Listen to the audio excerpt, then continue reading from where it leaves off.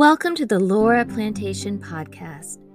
Laura Plantation provides a cultural experience unlike any other in the United States.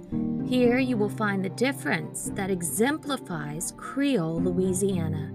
Explore the rigors of 200 years of daily life, along with the sobering experience of slavery as it happened at one historic site on the banks of the Mississippi River in the middle of New Orleans plantation country.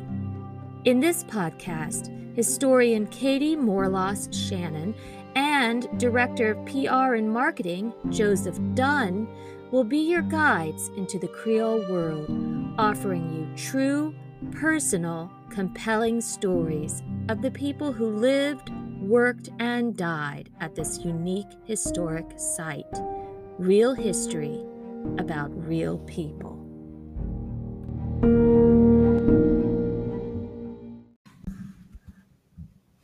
Welcome to the Laura Plantation Podcast, Season 1, Episode 9.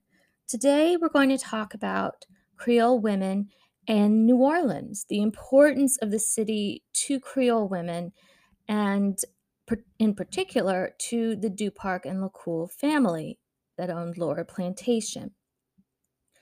The city of New Orleans and the French Quarter were the epicenter of Creole society, and Creoles would meet each other and mingle there, arrange marriages. So this was a very important place for Creole women, for Creole business people.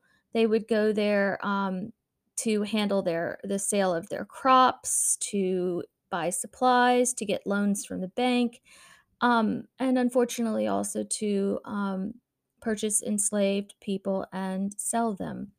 So the city of New Orleans was both a very important place for Creoles in terms of business and economics, but it was also very significant for them socially. In the wintertime, Creoles would leave the plantations and go to the city, to New Orleans and the French Quarter, and gather for what was known as the season. They had parties and balls. They would attend the French opera. They participated in carnival. And this was all a very important traditional aspect of their lives. The sign that you had arrived in Creole society was the ownership of a French Quarter home. So for plantation owners like the Duparcs and Locouls of Laura Plantation, having a place in the city was really very much an expression of their wealth, their social status, and it gained attention from people. It was a showcase in a way that the plantation home wasn't. So their home in the country, out on the plantation, it was very much a working farm in many ways. It was more rustic. And to people like Laura found the plantation to be quite boring. Nothing much happened there. Really, she talks about racing horses and riding horses is one of her favorite things to do there, and really not much else. She found it incredibly boring and there wasn't much to do. But New Orleans held all kinds of social entertainments. And as Laura grew older, she would go there or spend most of her time there. And the case was true also for the previous generation, for her father, Emile, and her aunt, Aimee, and Elizabeth, their mother, Laura's grandmother. So to achieve this height of social status, a Creole needed to find enough money and to have enough revenue to have a home base in the city. And the Duparcs and Locouls had reached a point where that was possible for them. So the Toulouse Street mansion was their home in the city. It was on Toulouse Street and the corner of Toulouse Street and Bourbon Street, right in the heart of the French Quarter. The Toulouse Street mansion is now known as the Olivier House. It's a hotel in the city, and it was constructed in 1839 by French architects J.N.B. and J.I. Dupuy. The brick and stucco building was 3 stories tall, and it contained over 20 rooms. The Duparc and Locouls families and their heirs owned the property for 90 years. On November 4th, 1850, Duncan Nicholson Hennon, through his agent Aristide Miltenberger, sold the Toulouse Street property to Raymond Locouls, Laura's grandfather, and his brother-in-law, Louis Duparc, Laura's great-uncle, for $18,000. That would be approximately $700,000 today. In less than 2 years, both men would be dead. Only a month after purchasing the property, Raymond Locouls died, and his share of the property went to his wife, Elizabeth. Louis Duparc died in April 1852, and his wife, Fanny, inherited his half interest in the property.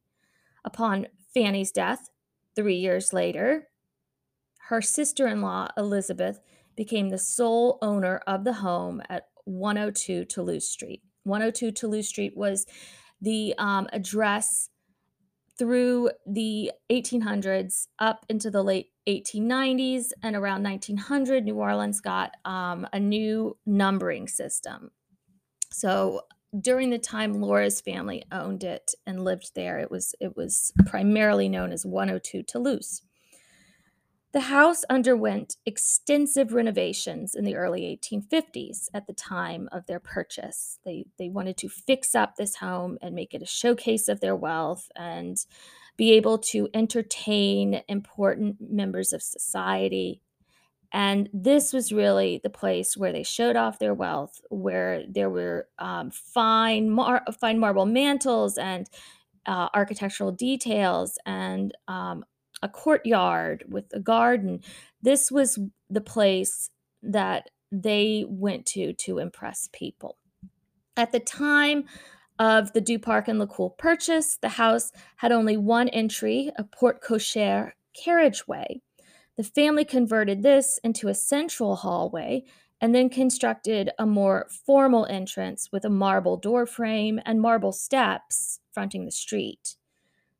And then they had a separate lot that Raymond Locouls had purchased, and it was turned into a courtyard garden. These additional improvements cost around $6,000 at the time. It would be $230,000 today, and they were deemed necessary due to the extensive household occupying the property. So we're talking about essentially about $1 million home at this point.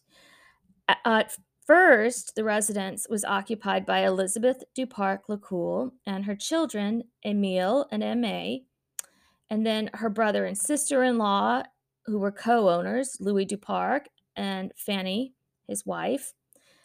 And at times, Laura's great-uncle, her grandmother Elizabeth's other brother, Flagy Duparc, would visit along with his wife, Marcelite. So it was this multi-generational household and a place for them all to gather. In the late 1850s, several members of the family died, and the household expanded to include Emile's wife, Desiree, and Aimé's husband, Yvon de la Belle, along with their 3 children. Raymond, Louis, Marcelite, Flagy, Elizabeth, Yvon de la Belle, and Aimée all died at the 102 Toulouse Street mansion. So all these important members of the family didn't die on the plantation. They died in the city with closer access to medical care and to a priest and those kind of things that you would want to have access to if someone was ill or dying. Their funerals were all held inside the home, and then there would be a procession to the family tomb in St. Louis Cemetery No. 1. That tomb still exists today, and it has some very magnificent ironwork on it. The Civil War brought dramatic changes to the Toulouse Street home. As federal gunboats were approaching New Orleans, the Locouls family fled to central Louisiana, and they left the house boarded up and empty. The city was quickly taken over by Union troops, and these soldiers, they all needed lodgings. So you had this enormous amount, this large group of military men, and there grew to be a housing shortage. So the city became a place with inflated rents, and the army then decided to do something about this. So Lieutenant Russell, who was a Signal Corps officer, and several other officers took possession of the French Quarter mansion that was in the Locouls property. So the army took it over. They believed that the owner of the house was a member of the state legislature and had participated in the secession convention and was now serving in the Confederate Army. So this was absolutely the case for Emile Locouls, Laura's father.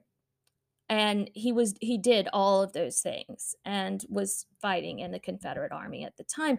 But it was not the case for his mother, Elizabeth. Elizabeth was not in the Confederate Army, and she had not participated in the secession convention. So there was some miscommunication there.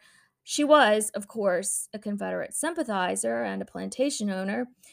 And so the house that was actually owned and by Elizabeth Locouls, it was in her name, and she claimed French citizenship through her father and husband. So, in reality, she should never have had the house confiscated from her because of her French citizenship. As many as 50 soldiers occupied the home beginning around October 1862 through the end of March or beginning of April 1863. They wreaked havoc in the house and inflicted extensive damage to all of the fine linen, the furniture, upholstery, plasterwork, and portraits that were within. When Elizabeth and her daughter Aimée and her husband Yvon de la Belle, when they were finally able to come back to the city and return to the house, many of the marble mantles had been broken. The carpets were worn and torn, and the armoires were broken and the contents within removed. The soldiers had also helped themselves to the wine cellar and stores. Laura Locouls said that her grandmother's house was, quote, left by the Yankees in a state of horror, desecration, and filth beyond description, end quote. Oddly enough, though, her mother Desiree's rooms up on the third floor were left almost untouched. Her carved rosewood furniture remained in good condition, and there was a hypothesis about why this was the case. Desiree, Laura's mother, believed that the presence of a little old-fashioned sheepskin trunk covered with all the paraphernalia of a high mason had caused the soldiers to be respectful of her possessions. Though the Yankees took her father's trunk, they left the rest of the furniture and furnishings, perhaps because some of them, like her father, were masons. During her first few years as a student at Madame Senna's school, Laura Locouls lived with her grandmother at her home on Toulouse Street because Laura's parents, their main residence at the time, was out on the plantation. So Laura lived at her grandmother's house. 102 Toulouse Street was located about 30 feet to the rear of the French Opera House. The French Opera House was a major site and a really important piece of Creole social life and art and music. It was kind of the real epicenter of Creole life and a real expression of Creole identity. Laura and her cousin Fanny de Lobel attended the opera twice a week. Their grandmother held a season box at the opera. It was called a baignoire, which she described as a prestigious seat where every year young debutantes would sit in order to watch and be watched. That really captures the season in New Orleans, the social season, that they were there watching and being watched. During intermission, gentlemen would leave the young ladies and seek refreshments at a restaurant across the street. They would eat pâte du chaud, little hot patties or hot dogs, and then they would return with some for the ladies. During her time in the city, Laura encountered Marie Laveau, the queen of the voodoos, as she called her. Laura's nurse, Anna, was familiar with voodoo practice in New Orleans, and Laura described her as, quote, making a grand salutation to a big masculine looking Black woman who passed by, and that was Marie Laveau. Laura also recalled certain practices of voodoo practitioners. She said to do harm or cause illness or the death of someone they disliked, they would sprinkle certain white powders mixed with chicken feathers, hair, and some other absurd things on doorsteps. The person finding these signs at their door would be terrorized and get into trouble. Right at 3 o'clock in the morning in 1883, one night, Mary Smith, a woman and then from the neighborhood, threw coal oil on Mr. Janice's doorstep, which was at 97 Toulouse, just across from where the Locouls and now de Lobel mansion was, our Toulouse Street house. Her purpose was, quote, voodooing him, and she was sentenced to 30 days in jail or a fine of $25. So this kind of activity was going on in the neighborhood all around where the Locouls and the de Lobels lived, and Laura would have witnessed this, and it would have been part of life. The Locoul mansion was by far the most grand home on the block. The street reflected the diversity inherent in an older section of an urban port city. Within a 1 block radius, you could find private residences, rental apartments, storefronts, the performer's entrance to the French Opera House, a pawnbroker and loan office, a saloon, a coffee house, a leather and shoe shop, the Orleans Institute, which was a respectable girls' school, and a junk shop and secondhand store, and a brothel. Crime was always present, and shady characters frequented the street. Even at such an important and heavily trafficked intersection as that of the Bourbon and Toulouse Street intersection, right in front of the French Opera House, the street was often rutted, full of mud, and in disrepair. Pickpockets and thieves took advantage of the crowds departing the opera house in the evenings. Arson, intoxication, robbery, stabbings, shootings, assault, larceny, and disturbing the peace all took place only steps away from the Locouls' elegant French Quarter mansion.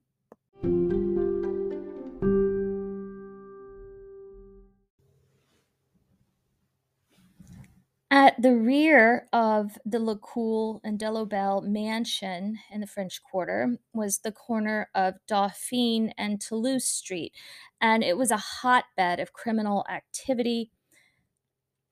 And there were lots of arrests made there in that area. There was a saloon on one side, and then at 106 Toulouse, the property directly adjacent to the Locoul residence, there was a brothel. And there was routinely theft and con artist operating and things of that nature. In the late 1860s and early 1870s, a woman named Elizabeth Syphax was a prostitute on Toulouse Street, and she was also a regular in the Second District Court. She stole $300 in greenbacks and another $300 in gold from a man named F. Ferrier, a visitor to the brothel where she lived and worked. Mr. Ferrier had been, quote, sleeping off the effects of a debauch at the time of the robbery. 4 other prostitutes were arrested as accessories. 2 years later, Elizabeth Syphax and a friend were at it again. She and her friend had drugged a man named James Henderson while he spent the night in their house and robbed him of $105. In 1872, she was still at it, and Elizabeth and her 2 accomplices, this is Elizabeth, the prostitute of Toulouse Street, not Elizabeth Locouls, the owner of the mansion in the same block, was described by the Picayune as, quote, one of the dusky damsels from Toulouse and Burgundy streets. They were charged with feloniously entering the pockets of 2 men.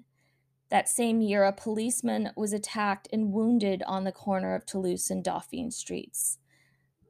At 10 o'clock in the evening, an officer was stabbed with a dirk knife in the right side near his kidneys.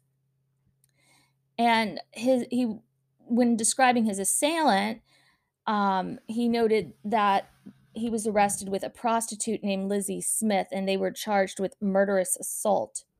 The corner was still a haven for prostitution in 1880 when Elizabeth Locouls' nearest neighbors were Lucy Rock, age 18, and Alice Davis, age 20, women who were listed as courtesans in the census report.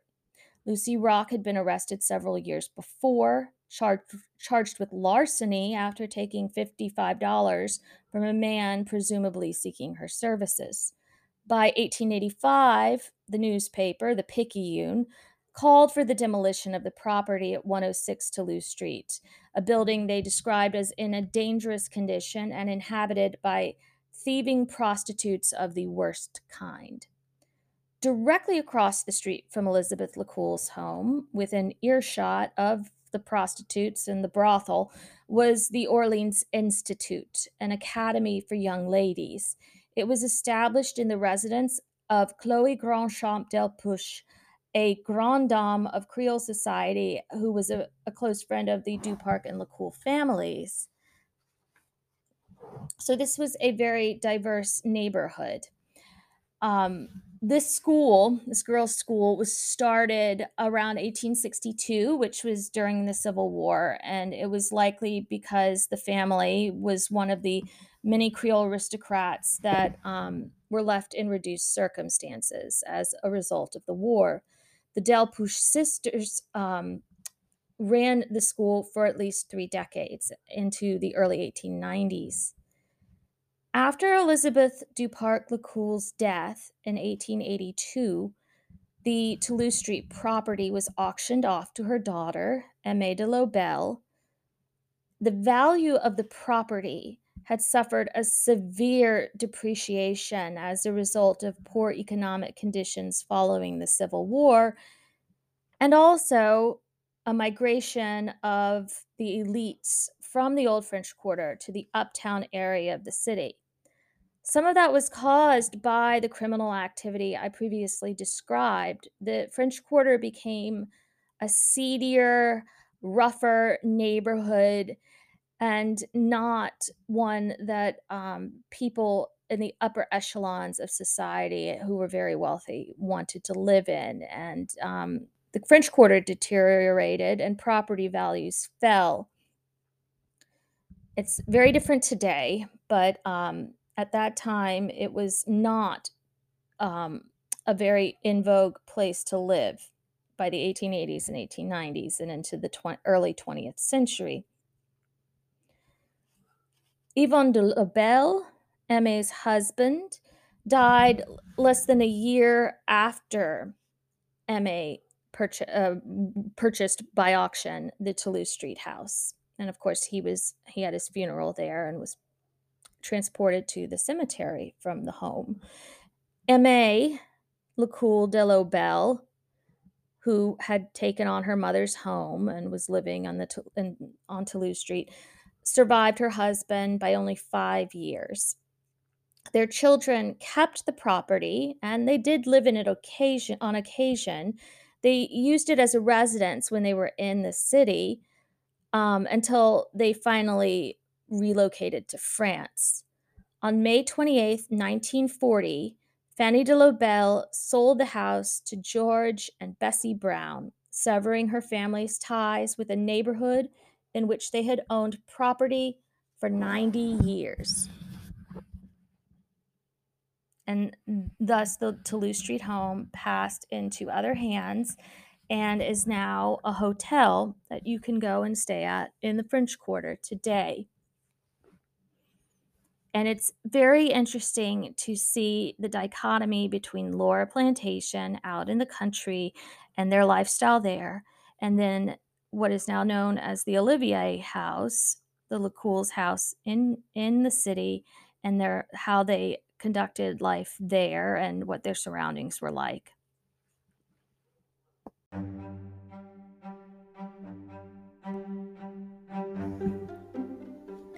Thank you for joining us. We invite you to visit Laura Plantation, where you can walk in the footsteps of the people you've learned about today. For more information, see our website, www.lauraplantation.com. Our tour is based on thousands of pages of primary source documents amassed through tenacious research spanning 3 decades. At Laura, you will walk in the footsteps of the people who made history. Be in the rooms where it all happened. Join us again next week to hear real history about real people.